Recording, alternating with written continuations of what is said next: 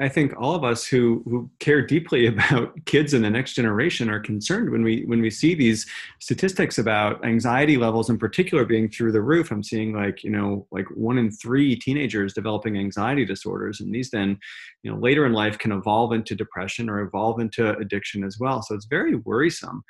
And I think that there's a lot that's going on. I think that kids are under tremendous stress.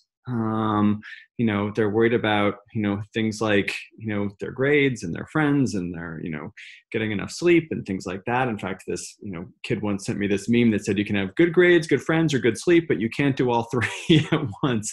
And that's just some of our kids. A lot of them are, worried about, poverty or discrimination or where their next meal is going to come from.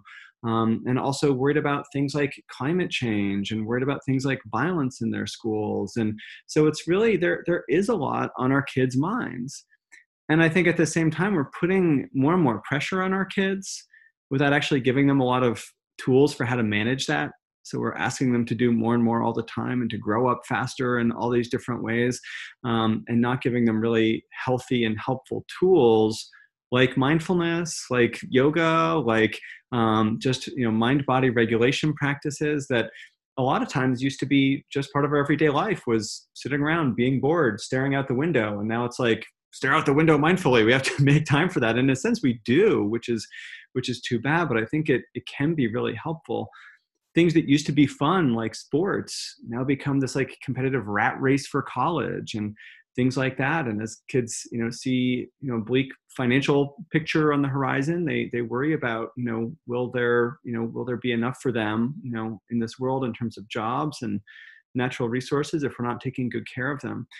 And at the same time, I think there's not parents are learning also themselves. Parents are under tremendous stress, and unfortunately, all of our emotions are really contagious, but some of the most contagious emotions really are stress and anxiety that get passed on from parents to kids.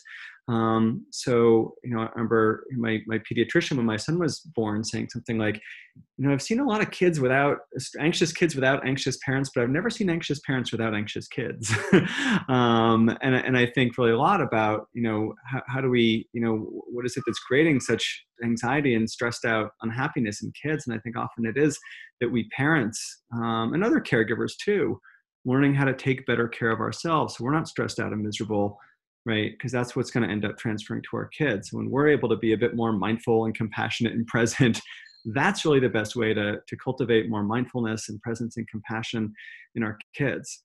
The more we can self-regulate ourselves, the more we can actually co-regulate with our kids. And then they internalize those skills, learn how to manage difficult and big feelings.